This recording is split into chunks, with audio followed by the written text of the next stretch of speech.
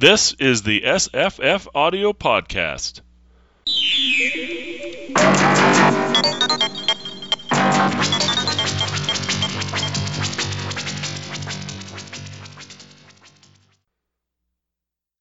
Hi, I'm Jesse. Hi, I'm Paul. Hi, I'm Wayne. And we're going to talk about Understand by Ted Chiang, or Chiang. I say Chiang. It's probably Chiang. One of my favorite writers who's still alive and still occasionally putting out stuff. This is a terrific novelette, I guess, as novelette is the length. And it's on a topic that I'm very, very interested in, which is intelligence. And also, I always pair it up with stupidity. I think I did a show on this podcast years ago called Stupidity and Intelligence. I always want to pair those two things up because I think if you just think of smartness, you're making a mistake. I hear people all the time. When you think of stupidity, you think of me, so that's why I'm here today. I think of me. I think of a lot of things. It's a very interesting and complex topic because, I have students and they're young people, so they haven't wholly been beaten back by the school system to hate the world and learning. And so sometimes they can exhibit maybe more true features than a lot of adults do with regard to what we might call stupidity or intelligence. And this is a story, understand, about a guy who is incredibly stupid because he's been brain damaged and becomes incredibly intelligent. But the title is not intelligence, it's understand. And that is a very interesting way to think about it. This is a long tradition in science fiction. Most famous probably is Flowers for Algernon, which everybody who hasn't read should read because it's a very powerful, moving story, but it's also a very interesting story in terms of the arc that happens within it and how he goes to change and understand things.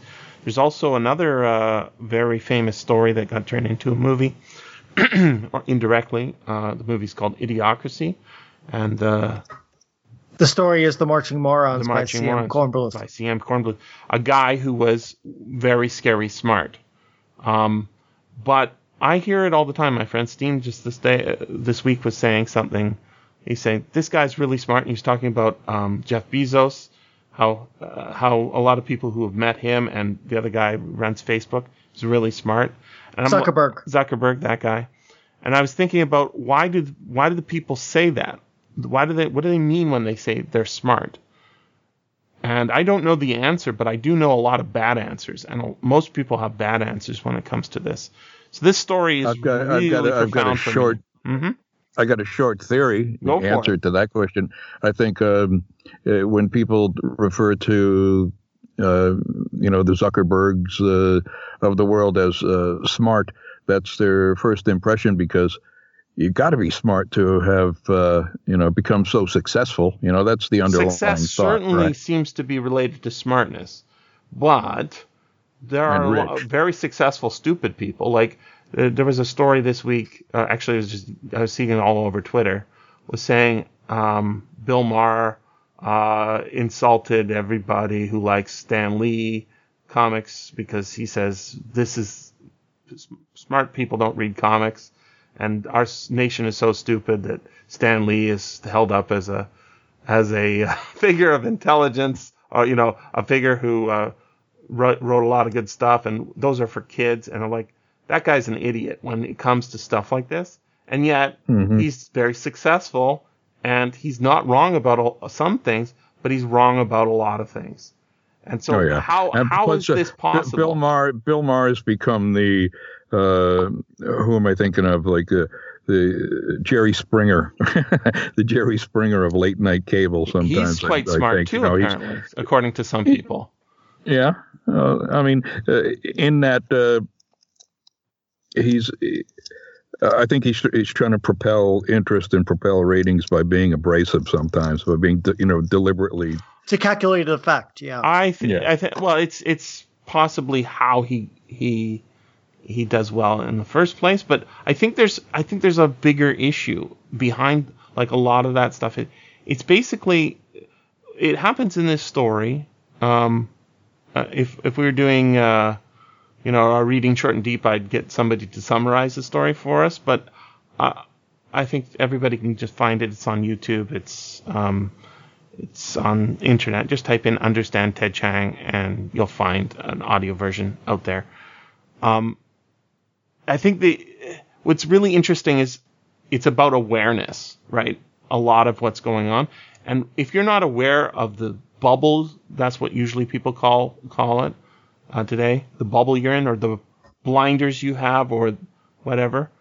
To me, it's all about going back to the first principles. It's like, how do you know what you think you know? Exactly. It's that's a division of philosophy called epistemology. Absolutely. That deals with the nature of knowledge, or where does it come from? What is it exactly? And as you just said, that's how it's always summarized: is how do we know what we know? He hits on a number of different points of philosophy in here, and does it really well, because he sneaks it in context, not only of the story, but he uses the actual meaning of it in normal everyday language, and he doesn't burden you, with jargon. All the technical talk, and he never would have said, "Oh, this is epistemology," because right away you're gonna turn people off. He'd rather tell his story. Oh, he's very skilled. This is a kind of story where I want to say you have to be super intelligent to have written it. Oh, absolutely. I mean, the whole premise of writing 101 is write what you know. And I looked him up. He's a technical writer for the software industry. He's got a computer science degree. And, this whole story is just the whole skeleton of it is writing based on stuff he is very, very studied and very informed Absolutely. on. And he does the integration of hard science into the story seamlessly, and it never trips you up. No. That's what I liked about him. I've never read anything by him. He's super smooth, which that's the stuff I don't care about. Like we read, Paul, you and I read Arrival. What's that book? Yep. The original is called not Arrival, was it? No. The original is The Story of Your Life. Story of Your Life, right? So that's the collection that this story is found in, is the audiobook from Tantor. That version, by the way, is read by Todd McLaren, who I normally quite like as a narrator. And you like that one, Wayne, and you listened to that one, Paul, right? Yep, absolutely. Yeah, I normally like his stuff, but I prefer the BBC version for some reason. I've not listened to that one. I went back to the one I was familiar with. I should listen to the BBC one sometime and see what the differences are. See if it gives a little more effect. Emotional. I think is what it is, and that I think maybe that just ties me to that Flowers for Algernon story a little better. What's interesting is I see this story as a response to Flowers for Algernon. You guys both read that, right? Sure. It's absolutely in conversation, to use the genre phrase of Gary K. Wolfe. It's definitely in conversation with Flowers for Algernon. He's thinking of what would Flowers for Algernon look like in the near future, and so he spins out all those implications. For example, in Flowers for Algernon, what happens to Charlie is a one-off by one lab that they're doing this experiment on, whereas it's clear that in this story that this drug is being tested on multiple people. It's the modern 21st century sort of drug trials and drug tests, and he spills out the implication. Okay, well, he wouldn't necessarily be the first, and as we find out in the story, he isn't the first person to get superhuman intelligence, and that leads him to a spoiler, I know Jesse loves the word spoiler, fatal error. He acts until his opposition reveals themselves. Oh, I see. You're referring to the end of the story. I'm like, I'm referring to the end of the story. Yeah. Until his opposition reveals themselves with the whole little stock market gambit, our protagonist doesn't quite realize or even think of the possibility that he's not the first person to have superhuman intelligence, and he acts as if he does. He acts as if it's himself versus the normals, whereas it's really in the end it's him versus someone who's beaten him to the punch, and he winds up getting caught flat-footed. Even when he makes all these preparations, it's still not enough. He's still caught out in the end, which I find really fascinating. Mm-hmm. And then the other thing that it relates back to the original story, Flowers for Algernon, is that in that story he starts off as mentally deficient. I don't think it's Down syndrome. It's some sort of developmental problem, right? And then he is brought up to normal level. But I don't think he goes beyond, average intelligence, whatever that means. Right. And then he declines again. No. In Flowers for Algernon, he definitely goes to higher than normal intelligence because he's picking up languages and all sorts of things at a very rapid rate. So he definitely goes to maybe not super genius, I'm going to control the world sort of level that we get here. Hypercritical, as it's put in this book. I thought that was so good, such a great metaphor. He's going hypercritical. He's a bomb, right? He's about to go off, and it's brilliant. That's a brilliant metaphor. I looked up a couple of the terms that he used throughout the story because I wanted to figure out where he was coming from. I mean, I know him being a computer science guy, he's tossing around some pretty lofty concepts that, takes a lot of thought to figure out what he's talking about. And I saw a quote from him that said, I can find it, metacognition is the term he used. Metacognition, or thinking about one's own thinking, is something most humans can do, but neither animals nor current AI, artificial intelligence, is capable of. So I was thinking about that, and I looked it up, and it applies to a lot of stuff in computer science and creation of artificial intelligence. So I was thinking about metacognition in relation to what was going on in the story. And as you said, it ended up being about awareness, about being self-aware, about, what's the nature of our consciousness, what's the limits of our consciousness, because as he was getting smarter and smarter, he wanted that one more step, he wanted that third fix of, what did they call it? Hormone K. Yeah. So, being about awareness and metacognition and just the limits of what are the limits of our how far can we go? How far will intelligence get us, and what will we do with it?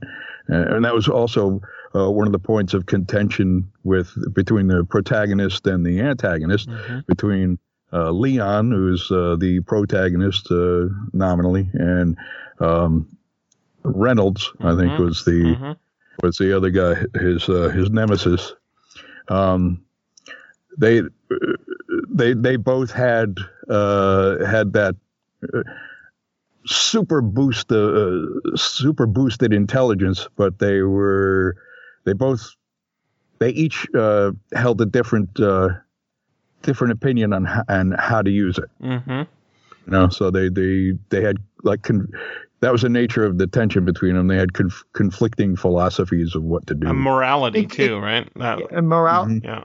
And I find it really interesting that we get the protagonist's very self-centered I philosophy and morality is our viewpoint. And it's only when we contrast to Reynolds, who wants to, quote unquote, save the planet, that we see how selfish, we really get cast in sharp relief how selfish Leon is when we see what somebody with higher intelligence wants to do for other people. And we get that tension. It's like, oh, I don't care. I just want to boost my intelligence and basically go transcendental. And that's fundamentally incompatible with Reynolds' philosophy because he's talking about basically changing whole industries and doing all this stuff basically for the benefit of himself, whereas Reynolds nominally wants to basically save the planet. Yeah, the good guy actually won in this. Not that either of them is good, right, but of the two of them, our viewpoint character is actually worse. Yes. Yes. At least his the way he justifies it is not as convincing. Yep. So which is interesting because he's giving us the whole view of the outside world, right? Yeah, and he's saying he's not interested. The normals. And their world is inconsequential to his aims. He justifies it by saying he's interested in aesthetics and beauty, and the other guy says he wants to be the savior of the world. He wants to save the world from itself. However, I love the religious. There's one point in there when he's like, well, if we'll try it, we'll try and maybe boost some of these people's intelligence too to accomplish our saving of the world. And if a couple of them die in the meantime, big deal. So he ends up being more of a, wait a minute, you're trying to help the world, and who are you to decide, who would be an excusable sacrifice. Mm-hmm. Remember that part I'm talking about? I do. Book where he's like, it's near the end. That kind of threw me for a loop. He's like, you're thinking he's the good guy all along, he's and then not, all of a sudden, we're just sympathizing with him because he's smart and he's acting cleverly and he has goals, and then we realize he's actually kind of monstrous. Yeah. And he's admirable too. Like the plans he makes. I once discussed this story with Eric, I think, Eric S. Rabkin, and he'd not read Ted Chiang before, and I recommended he read him because I was saying, he's one of the few people alive who I want to read. When he has a new thing coming out, I'm like, wow, this is amazing. I'm so excited to read it. I'm going to savor it because they don't come out very often, and he's still alive, so there's potential for more, right? This is good. So I was explaining why he should read it. Then he read it. Eric read it, and then he agreed with me that it was a terrific story, as I think everybody does. But I said, how do you think, or Eric asked me maybe, how do you think he made this so that we feel the intelligence, right? We feel how smart this character is. How do we, as we see his growth, we seem to grow, right? This is the same effect that happens in the movie Limitless, which is based on a novel, which I read this week. I'd watched the movie when it came out. You guys both seen this movie? Yeah, I have a copy of Limitless. I have not seen the TV series, though. Don't bother. Wayne, have you seen Limitless? I have not, no. Okay. It's Bradley Cooper is some writer who... his ex-brother-in-law gives him a pill to help him with his book, and it turns out to be basically a super smarting drug. And you have to keep taking it if you want to keep being super smart, but allows him to do, work that would take 3 months in 3 hours, right? Just super creative, and allows you to learn to play the piano and foreign languages, and it's stock market trends. Yes, exactly. And what's interesting is I read the book after watching the movie, and there's a little bit of difference, especially in the ending. But that book is more about, I think it's more about methamphetamine than it is about what's going on in this book, even though they're pretty much the same story. It's about a guy who uses a drug to make himself more intelligent. The way it's executed is quite different, in that this is a science fiction story. We know this because it's set in the future. He's working on holograms, right? Yeah. Because it's set in the future, it's published in Asimov's August 1991, and that other novel came out 2001, set in New York. They're quite different because the writer in that story, first thing he does is clean up his apartment. Like he just like gets really, He's such a writer. You know, it's like my understanding of methamphetamine is that it makes you really into tweaking. You know, like you take out your motor out of your car. This is the same thing when people are in manic mode, and they've, as opposed to depressive mode, right? The bipolar. So they get excited about projects, and they take the car engine out and put it in the kitchen, take it all apart, put it all back together, and often it'll even work, right? And they do that in like a couple of hours, rather than, you know, over the space of 3 weeks on the weekend. And that's a very different attitude. What he's done here is less about, you know, accumulating new knowledge by, you know, taking language classes, as it is magnifying the effect of going over and over and over. And so that's what I was saying to Eric, is I think the way this story gives you the sense of intelligence growth is by being very careful and structuring it so that we can feel the growth happening, but also by doing this really fascinating thing is playing ahead, stepping forward and saying, if this happens, then this will happen, right? So that sequence where he wants to get more hormone K, he hacks into something, not really explained how he does it, but he does it. Yeah, he hacks it. He basically hacks into a terminal at his doctor's office so that he can get the passwords. Mm-hmm. So they have to log in again, and that basically allows him to grab the password so that he can use that password to get into the FDA's secure site. Right. And then once he knows about the shipment, he hacks into the company that makes the hand scanner, and there's a service port, which is a big mistake. Don't put service ports on your devices. I've got one of those. I've got a safe, you know, like a little desktop safe, and I didn't want to have one of those ones with a combination because I've got students here, and I'm not into the whole idea of like covering or telling them to look away, because first of all, that puts me in a bad position. I'm saying I don't trust them, which I don't, but that's okay. I have to say it, right? That's an indication. So what I have is a thumb scanner right? So you just put your thumb on it. It's a biometric thing, right? That's what he's got there. If you've got a biometric device with a service port, you don't have a device that's secure.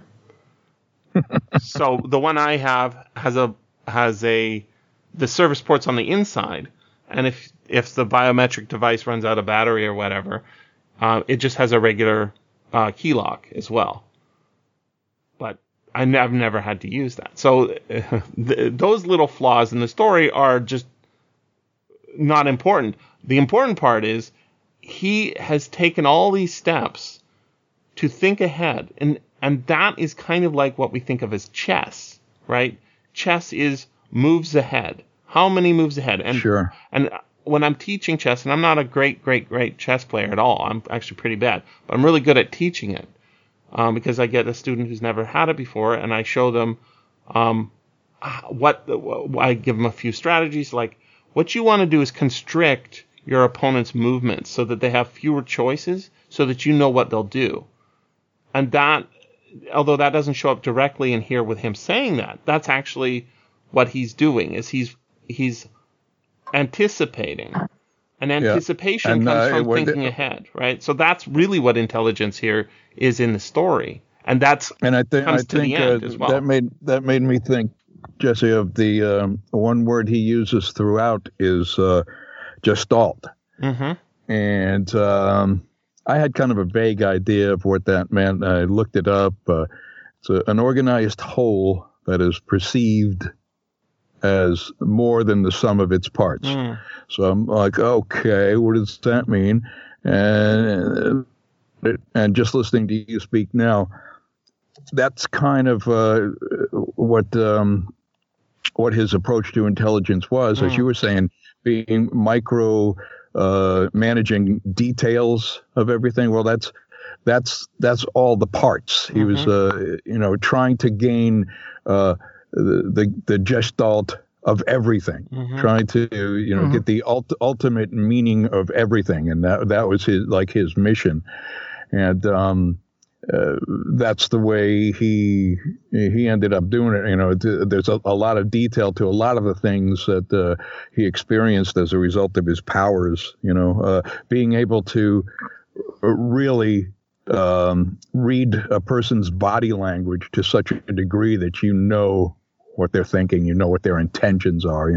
He got to the point where he was being informed of people's intentions and nature by being able to identify them by the smell of their pheromones. I mean, there's so many peculiar microscopic details that his gaining and use of intelligence was going through, all with the idea of putting them together, and in and of themselves, one little thing wouldn't be all that important, but the whole is much more than the sum of its parts. I think it's a picture he was trying to paint. Yep. And just processing everything in the greatest depth that you could possibly do. Like Sherlock Holmes to the nth degree. I mean, Sherlock Holmes being able to observe a person, observe a scene, and reconstruct everything. What our narrator doesn't hear basically takes that to extrasensory levels, but being able to read the smallest things of pheromones and everything else to basically just get a complete sense of every situation and plan everything out, moves in advance. I mean, like the final conflict that we have between the two super geniuses. He's basically trying to map that out, and it's funny that when he starts realizing that it's not working, then it's a matter of, to change our chess metaphors, going from time chess to speed chess, where you just don't have the time and you have to intuitively start. He has to intuitively how to start trying to react and try to get one step ahead of his opponent. And in the end, it wasn't enough. But there's one thing I want to discuss about this story. It gets deep into the weeds. Basically this guy's use for intelligence and super intelligence is basically trying to get to transcendental enlightenment. Right. And he's Buddha. Continually in the story, it always seems like he's always a step away. So he always seems to be out of reach. I mean, do you think that the point of the story is maybe that sort of transcendental state is not something that you can actively try to reach, that it's like climbing an infinite staircase, and no matter how many steps you're going to climb up, you're never actually going to get there by climbing, and that is quest is futile. That's the sense I got from the story on this read. I wonder what you two thought. He doesn't go into other creatures' intelligence, although he does mention in here about the animal testings, why they never showed mass. He says it's a critical mass thing, right? You have to have a certain amount of brain. Begin with, yeah. Yesterday I was reading a Lovecraft story with a student, and we're going through the vocab and talking about consonance and resonance and that thing, and sonar, and what sonar, like, my method is basically the way I do it on the podcast, is just ramble, but we think about and around the subject. And so we got into looking at animals that use sonar, like bats and whales. And I read Moby Dick, and Moby Dick's all about sperm whales. And sperm whales have these massive resonance chambers inside of their front of their head, right? And they have eyes, but they don't really use their eyes. They use their sonar to look at things. And we watch some free divers in the water being looked at by some sperm whales, and the sounds that are coming out of them are really impressive. And then you find out that the sperm whale has a brain that's 6 times the size of a human brain. They have no hands, and they can't forge metal, and they have no writing implements. So what is intelligence for? What does it mean?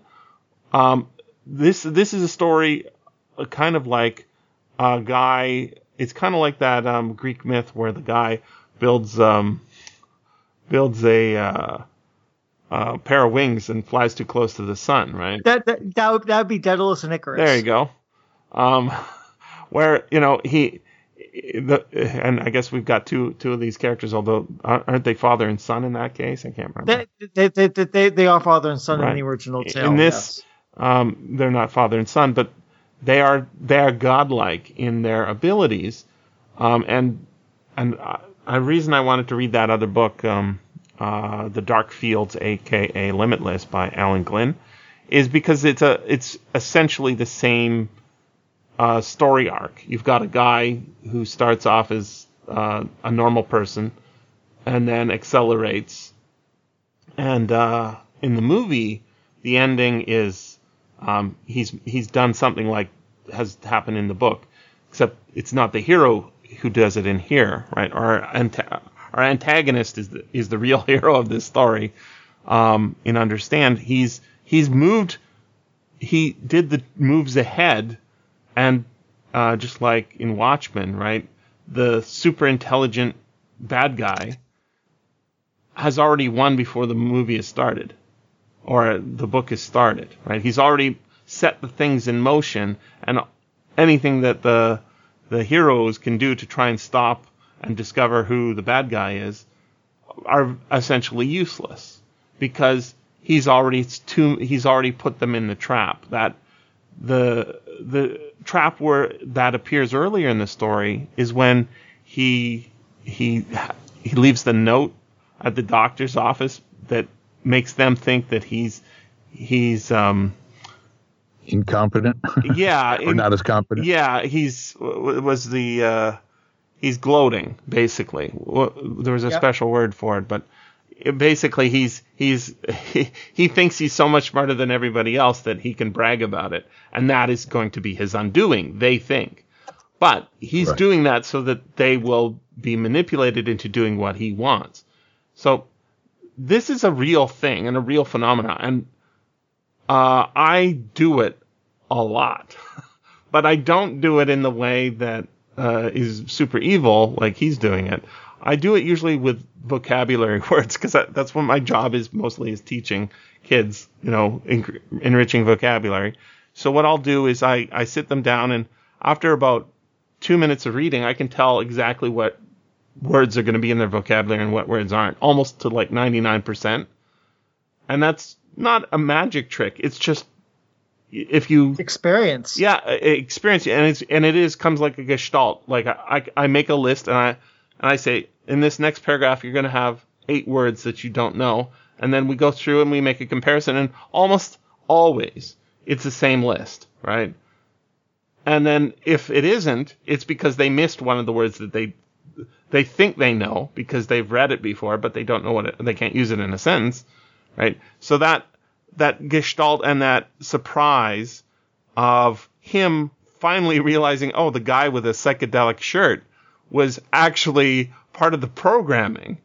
This is an Inception story as well, right? You remember the movie Inception, where absolutely, where they go in and they program something so that it will result in the thing that they want.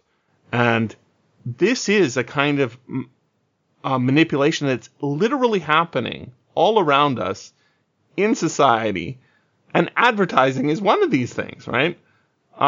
I saw a tweet from my friend Misa, and she doesn't tweet that much, so I followed through the link, and it took me to a Facebook thing, and it was an ad I didn't know what it was at first, but it's a video where people are watching a screen with skeletons behind it.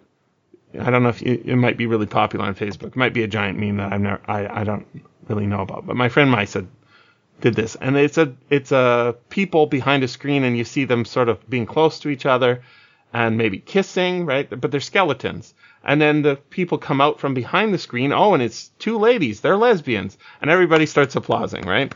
And then you see two more skeletons acting together, and they say, oh, and it's a black guy and a white woman or whatever, right? And then people are applauding. And then there's two people, and one of them's old and one's young. And right, so you get this pattern of acceptance, right? But and dissolving your preconceptions. Right, exactly, because everybody's a skeleton underneath or something like that, right? And all this whole while I'm watching it, I'm thinking of that scene in Total Recall where they use this technology not for good, but to scan everybody and see inside and know what guns they're carrying or whatever. And then Schwarzenegger breaks through the screen, right, at one point in the movie. But what was so interesting to me about the video was that my friend Misa retweeted or found it and tweeted it. I was thinking, why did she do that? And I said, because it's very effective. And it's wordless, right? It's all done through the what you see. There's no captions or anything. And then at the end, or maybe at the bottom, it says made by the Ad Council and for some, public benefit. I was thinking, this is exactly why this is so effective, is that it can be so effective. AFFECTIV, right? It has the emotional resonance, and the way they do it in that ad is to have what this guy named Gerard, Rene Girard, calls triangular desire or mimetic desire, where you, as a member of a species that is a herd, almost pack-based tribal species that works together on hunts, or works together gathering plant material and, working together by copying technology. That's what we are, right? We're not wolves. We're not exactly like other monkeys, although we're similar to some other kind of monkeys. The way we work is we react emotionally to how the crowd reacts. And so the reason this all happens the way it does in the ad is because they are supreme manipulators. Advertising really, really, really works. It works so well that everybody who thinks they're not affected by advertising is completely wrong. And the only way out of this trap is either not to participate in advertising or to be aware of it and try to minimize it. Because even if you're aware of it, if you don't try and minimize it, it's still the dominant chatter. And chatter is what controls actually action, right? So if everybody's chattering about this one topic, then everybody has to talk about that, or at least acknowledge it and move past it. And that is actually a slowdown to, I think, which is some sort of real purpose of intelligence, which is something like getting what you want. So if advertising is a way of getting people to do what you want, the only way to avoid it is to not participate in that. And so it's very interesting. What drops out of the story in Understand is everybody else in society, right? That's what makes the main character a bad guy, is that he doesn't care about the other humans around him. That's right. And what makes the other guy a good guy in any kind of sense is that he does care. And the fact that we care is a byproduct of the fact that we are a kind of a group animal. And meaning and intelligence are tied together in a very strong way. Is very, very interesting, because I hear people talk about what smartness is all the time, but they just say this person has it, this person doesn't. And I know this can't be true, because I thought I was stupid for a long time because I was bad at things like math and other things. And it's like, no, I'm not a stupid person. I'm not good at learning in school when I'm not taught right. And my aptitude is not towards math. But it turns out that, you can get serious brain damage and actually become better at math, which is insane. But it's a phenomenon. And so when he talks in the story here about the bad guy, what's his name? Reynolds. No. When Reynolds Leon. talks about... Oh, yeah. When Reynolds talks about... here it is. It's on page 117 of the PDF. His regret is evident. His plan can't be implemented without more deaths, those of normal humans by strategic necessity, and those of a few enhanced assistants of his, whose temptation by greater heights would interfere. After using the command, Reynolds may reprogram them, or me, as idiot savants. Those are people who... that's how they want to treat him at the beginning of the story, right? The CIA wants to manipulate our hero. Greco is his name, right? And after using his command, Reynolds may reprogram them or me as idiot savants, having focused intentions and restricting self-metaprogrammers. Such deaths are necessary cost of his plan. I think he's accurate in assessing Reynolds here. I don't think he's an unreliable narrator at all. I think he's a very reliable narrator. I agree. But the next two lines, shows the difference between the two. And then Reynolds goes, "I make no claims of being a saint," right. and then Greco says, "merely a savior," and it's almost like a dismissal thing. Normals might think him a tyrant because they mistake him for one of them, and they've never trusted their own judgment. They can't fathom that Reynolds is equal to the task. His judgment is optimal in questions of their affairs, and their notions of greed and ambition do not apply to an enhanced mind. Right. That's right. That's how he justifies himself for what he just said previously about if he has to kill a few people along the way. Well, that's because people don't trust themselves, so they think he's one of them, so they don't trust him. They don't realize that he actually does have what it takes to be able to make such judgments because, he's the superior intelligent, and he's, a meta-human. And that's how he justifies that's how we're supposed to think of him and say, okay, well, I guess he's not a bad guy. Yeah. Reynolds, you mean, or our hero? Yes. Reynolds. Yeah. So Reynolds, although he admits, he says, just on that same page, he says, once as an experiment on a drug dealer, afterwards, that is, he used the destruct command, right? After I concealed the evidence with a blow to the temple. So he killed somebody to test his power, to see that it was real, which is absolutely necessary, right? You cannot, this is something Joe Rogan talks a lot about on his podcast, which I find endlessly interesting, even though a lot of the subjects are not interesting. His curiosity is very interesting. One of the things he talks about is in UFC, which I have no interest in, Ultimate Fighting. People have all these theories and had all these theories about which system of fighting was the best system. UFC admits all of them, right? So if you like karate, or you like jiu-jitsu, or you like this, or you like that, everybody can say, this guy's technique is amazing. He's the best black belt in whatever discipline it is, Krav Maga or whatever, right? How do you test it if you don't actually compete in the same circles? Well, that's what UFC does, is it brings all those things together, and you can actually find out which techniques are actually better, right? So if you put two guys in a cage and neither of them has any weapons, one technique is going to be better as a general rule than others, although everything will help. Punching's not the best way. Wrestling is more important. And jiu-jitsu seems to be the thing that works better than anything else.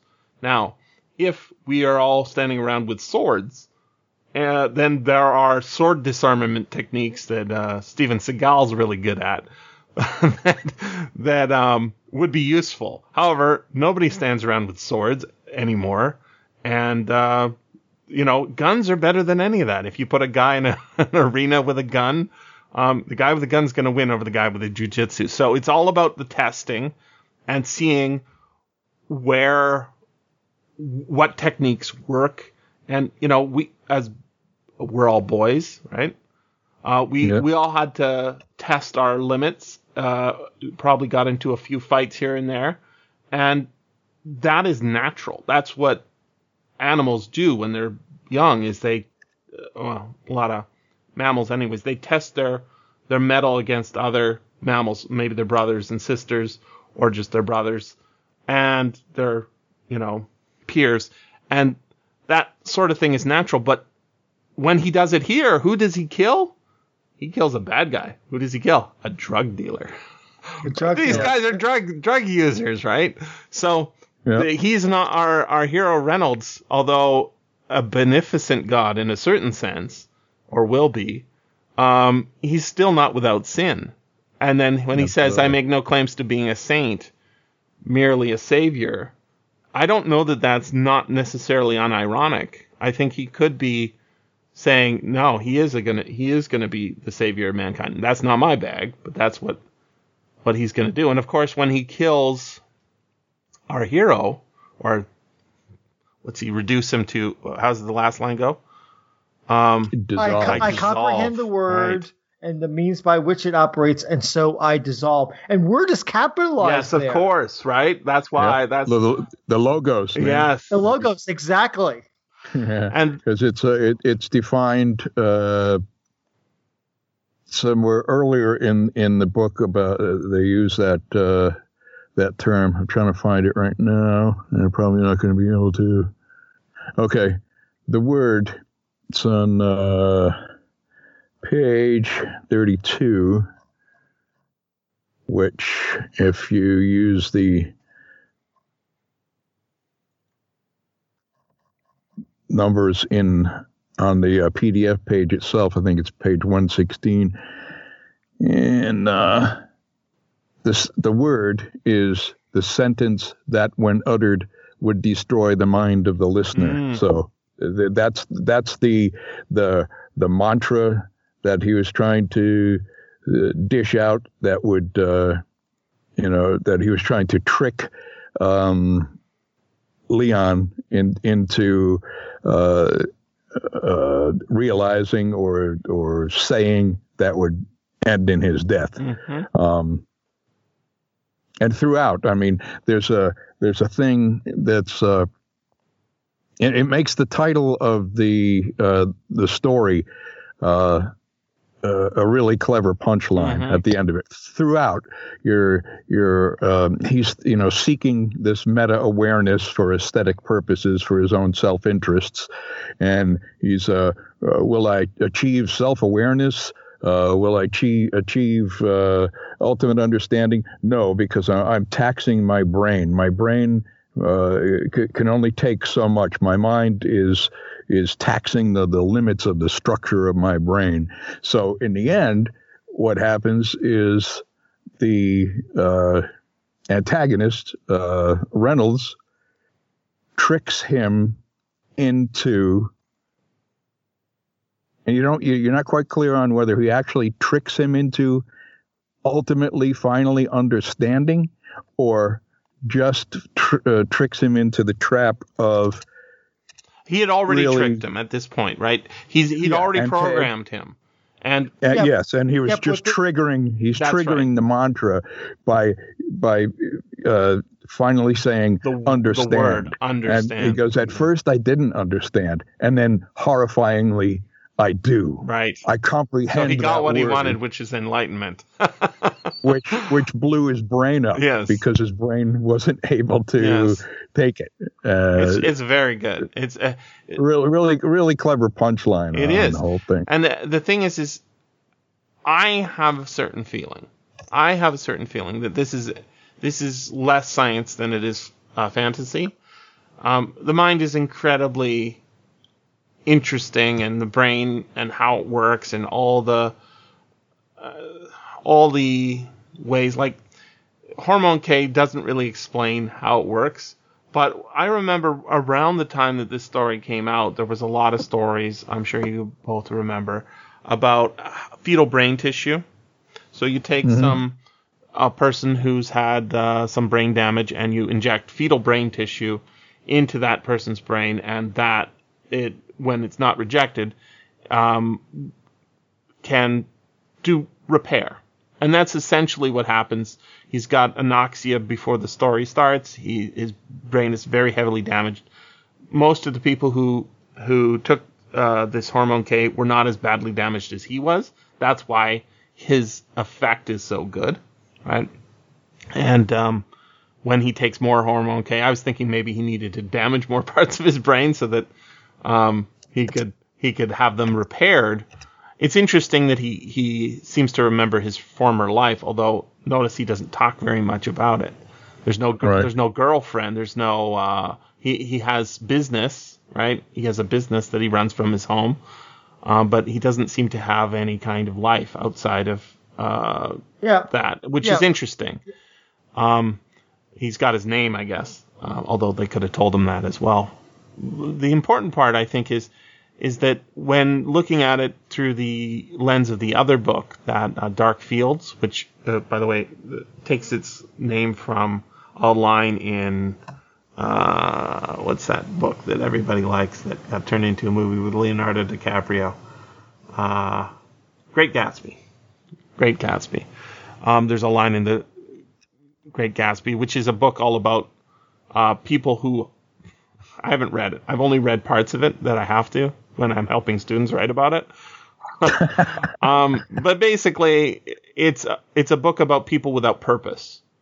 And they're sort of dancing around trying to find and impress other people and murder and, riches and all that stuff. That's my sense of the book anyways. In the other book, The Dark Fields,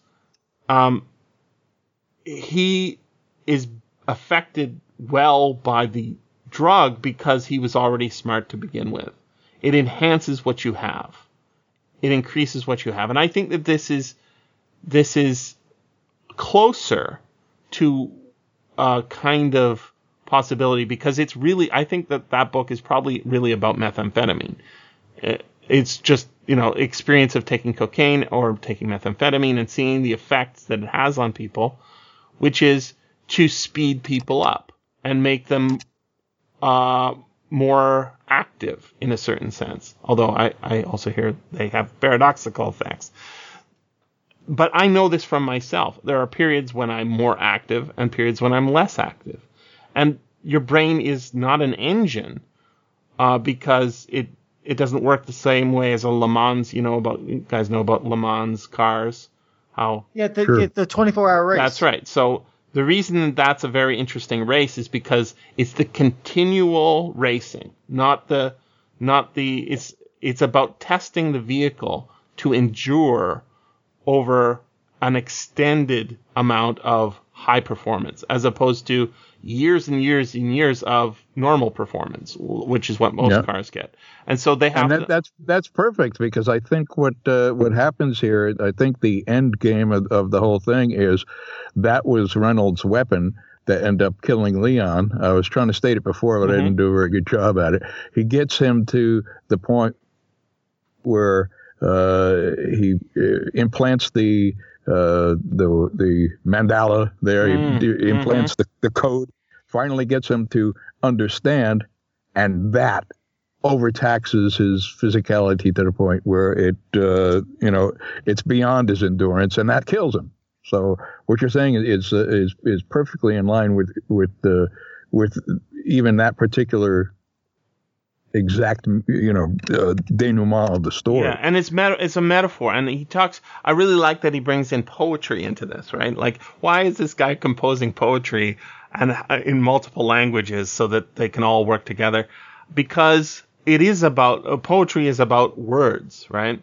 And the thing is we do have emotional impacts from words. If you put the right combination of words together in the right audience, if you know your audience and you know the right combination of words, you can make them explode, either in anger or in happiness or in laughter or in tears. Now, I assume that if you can get a person who's, on the border of having a heart attack or something, an aneurysm or something, if you can find these things out, you could manipulate somebody into doing exactly that. And the thing is that he's pointing to real things, right? This is how writers and ad writers, but more importantly writers, get their money, is they are having an emotional or some kind of impact upon the reader. And that impact is strong enough that it makes you pay money, or at least attention, to that thing over and over and over again. Not the same story necessarily, but the same storyteller. And that is, we change our lives. The pen is mightier than the sword thing is a real thing. We change our lives. We sacrifice people's lives for words. Those things are more real for us than most of the things that are going on in the earth. And so when I think about those whales with no hands and unable to forge artifacts or make tools in a water environment, you can't get enough temperature to make. Even if you had manipulators, you would not be able to, in a watery environment, be able to forge metal tools. They have lives that we can never understand. But we know that they must be incredibly complex, because what they're communicating to each other and how they even live and hunt is incredibly complex. And that's fascinating. So it's almost like this kind of story, which is very rare.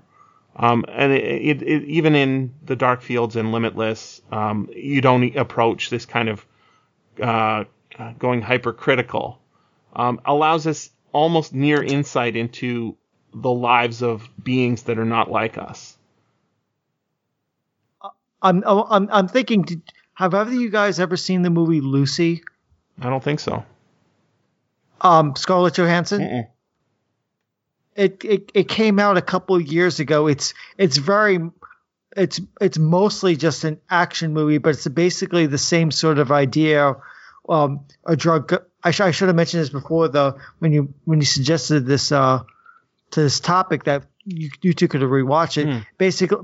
Basically, a woman winds up becoming a drug mule, and it's basically inserted into her.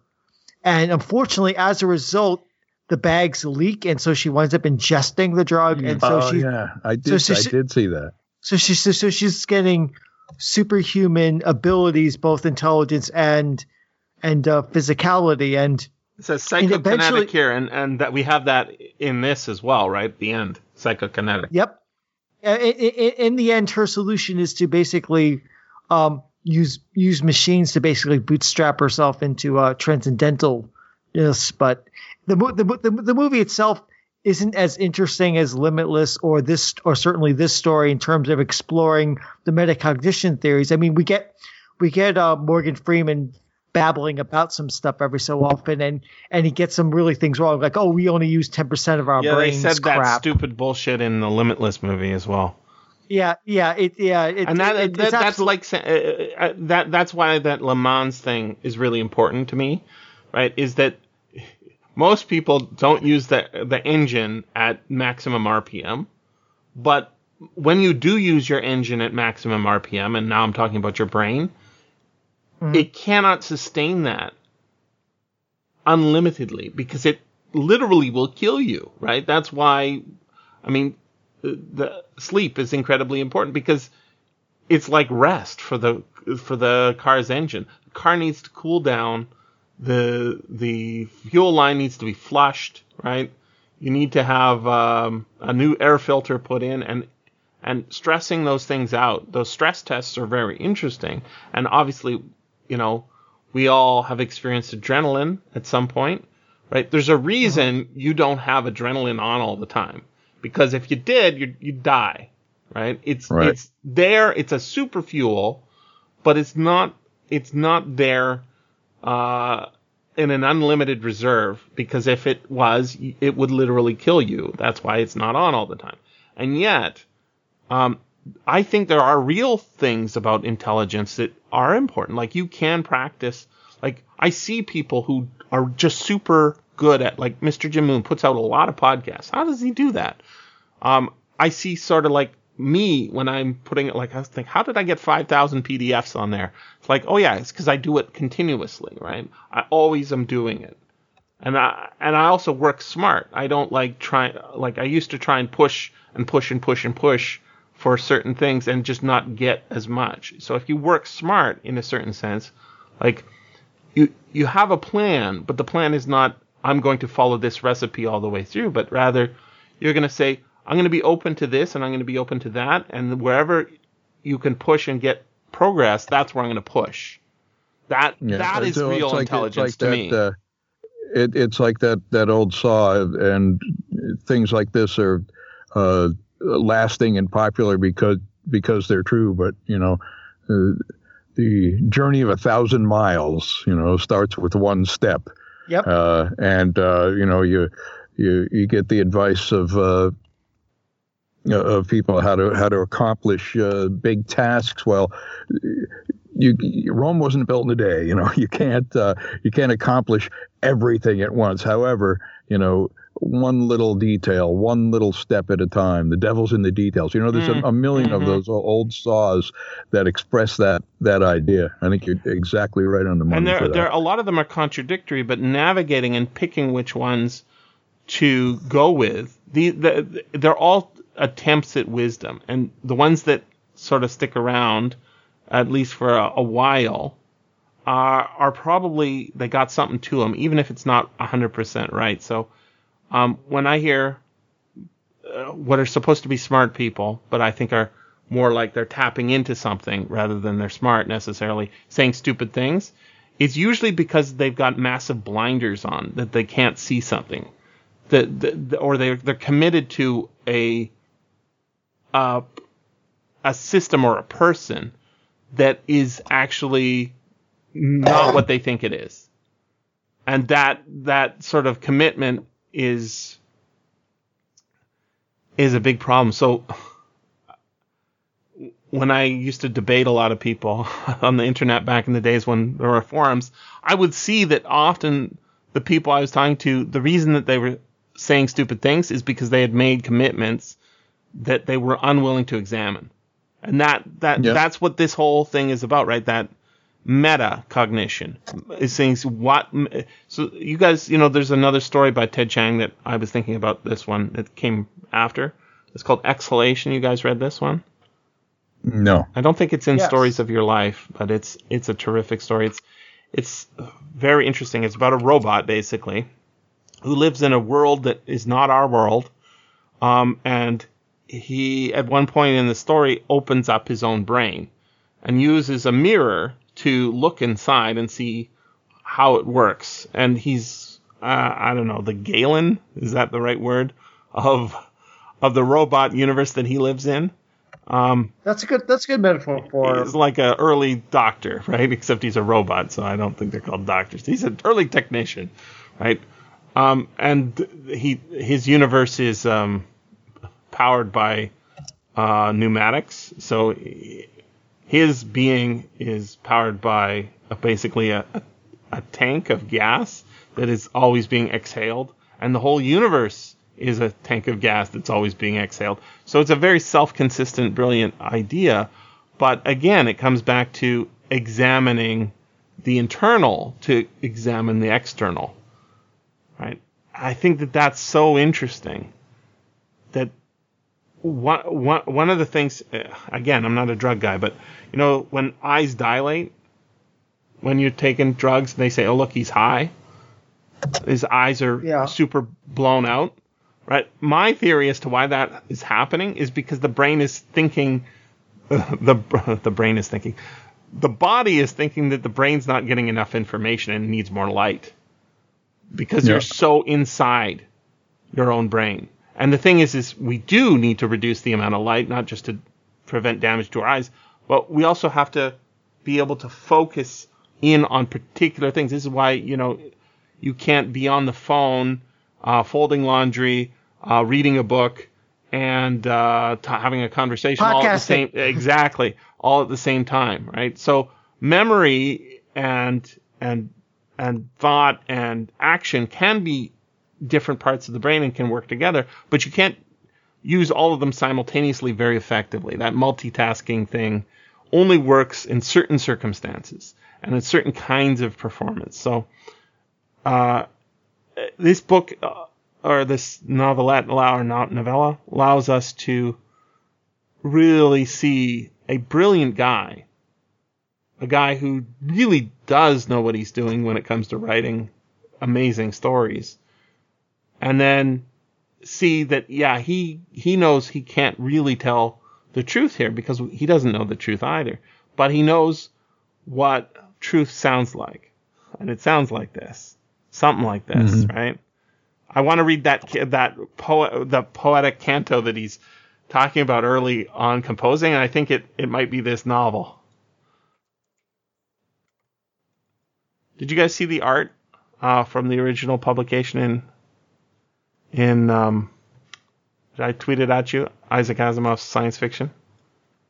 Yeah, it looks like kind of a There's two naked dudes, or maybe they're wearing bathing suits, that look pretty much very similar haircuts, similar, muscles, and one of them's climbing over a brain that's also a skull, and the other is facing him opposite. Yeah. And I think that's pretty good art. I don't think I understand it completely, but I do think that it matches what's going on in the story. He's almost like one of them's almost climbing out of his own brain there. Yeah. It's a cool picture. When I first saw it, it's too big to display in one piece on my screen, so I didn't realize there were even two guys. I saw this one guy climbing over the brain, but now there's two. Okay, it represents our two main characters. And the brain that's coming out of the skull is way too big for the skull.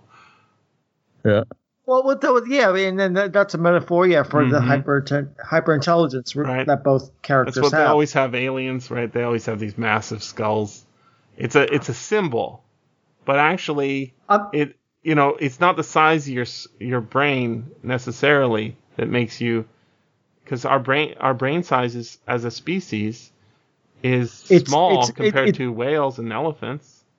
It's brain body ratio and what kind of brain you have. I'm surprised you haven't mentioned Protector in this conversation so far, Jesse. Another one where we get hyperintelligence by means of the tree of life. Yeah, and it's similar, but the difference there is they all get a particular drive, right? Which is more a species.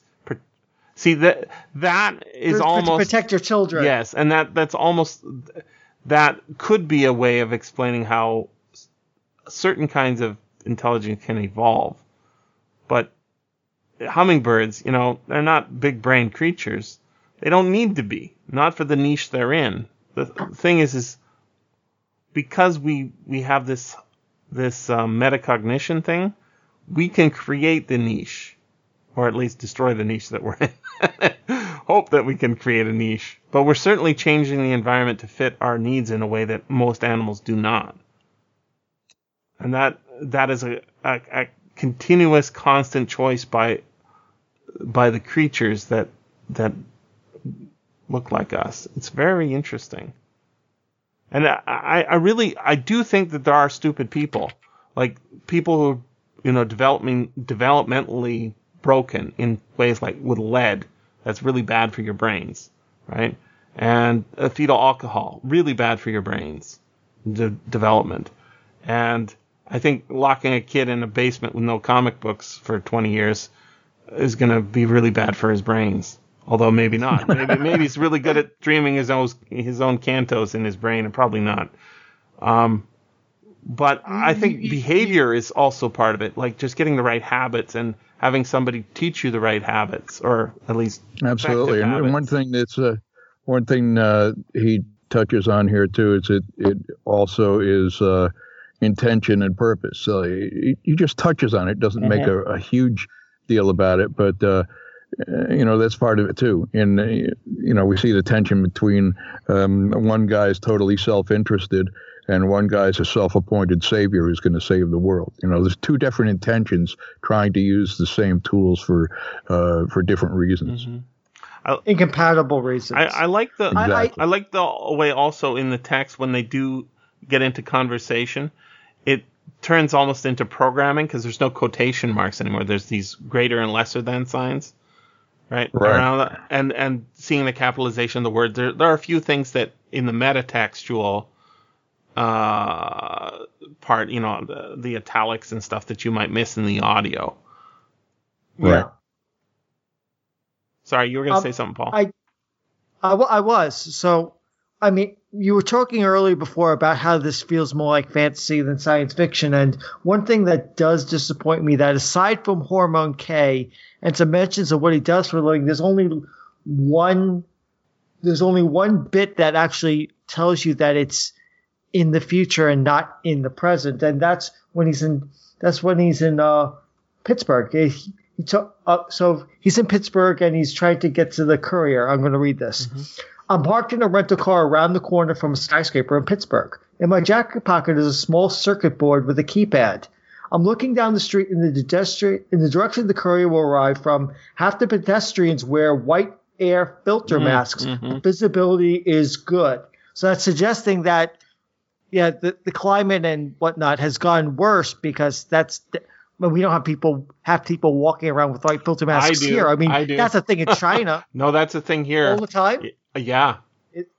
All the time? Yeah. Now, they're not always paper, and they're not always white, but yeah, it is a thing. But I'm not sure that it's necessarily a pollution thing.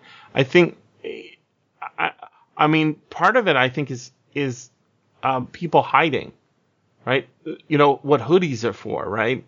Is hoodies actually restrict your vision. Why do people do that? Well, it restricts people's vision of them, and it also restricts your own vision and makes you feel cozy. And when you're in a big city, do you really need to feel like the eyes of everybody on? Like, there's all sorts of really, like, women are really much more likely to wear, I think, maybe I'm wrong. It seems to me in my walking around and I see people wearing filter masks. I've worn them, right, when the weather's bad. But when you're sick, right, you don't want to spread your germs. There's all sorts of reasons why people wear these masks when the weather isn't bad. And it's very interesting because there's another one that we get here that you probably don't see much where you guys are because we got a huge Asian population, is I call them welder masks. They're not really welder masks. They're basically a giant pair of sunglasses that are in the shape of a fold-downable baseball cap, except it's not really a baseball cap because it's designed to cover your whole face. And the reason I've been told that they do that is because they want to keep their skin pale as opposed to tanned, right? And I guess protect their skin. But also it allows you to hide, right? If you don't like the way you look, if you don't like the fact that you didn't put on makeup or maybe that you have a pimple, and if everybody's doing it, then it's licensed to do it, right? What makes me feel weird is when I'm the only one wearing a filter mask and the air quality is very bad. I've got a good filter mask that I bought. I wear it because I don't like the effect on my lungs and my headaches and stuff that come from that. I see people looking at me like I'm crazy. I'm like, no, you're the crazy ones. But if a certain critical mass of people start doing something, then it becomes acceptable. And so I think that he is right in showing that scene and pointing out that the air isn't bad, because these sort of trends change. Everybody used to wear hats, man. How do you explain that? Yeah, everybody wore hats. It was the fashion, man. And plus, taken to another extreme, you can see this in the same place as you see all the hats, usually in old black and white movies from the 40s and 30s. They're also smoking their asses off all the time. That's true. It's like tobacco hell.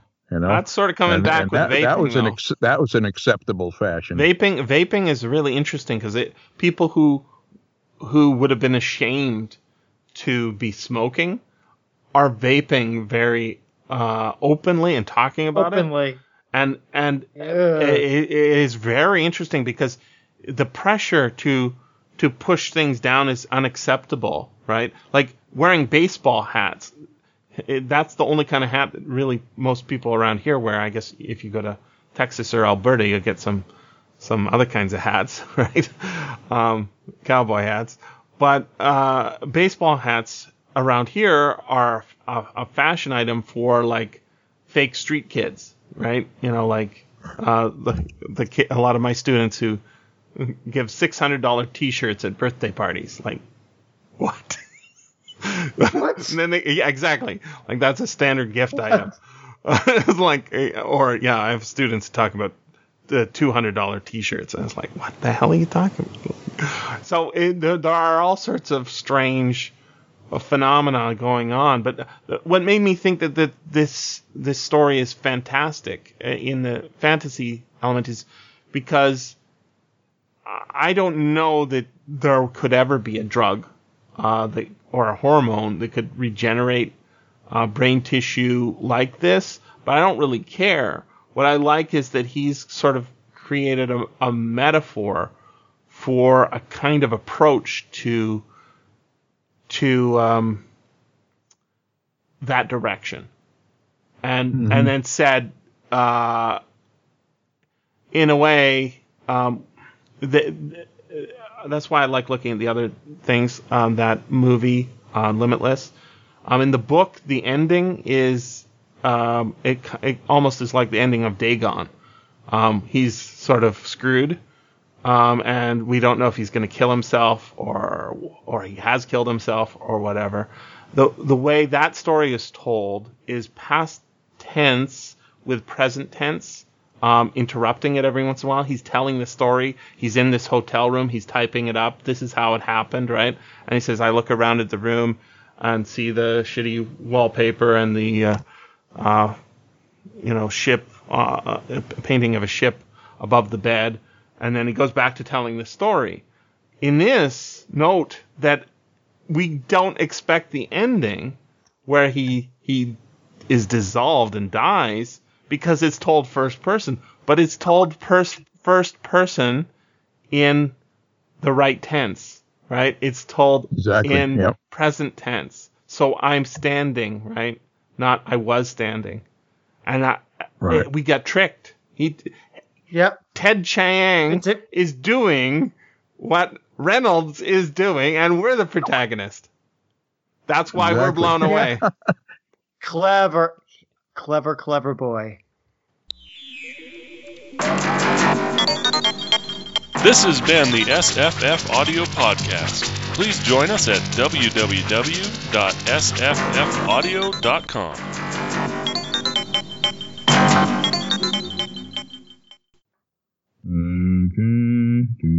Is that any better? No. Uh-oh. It's a $800 mic. It better start sounding good soon.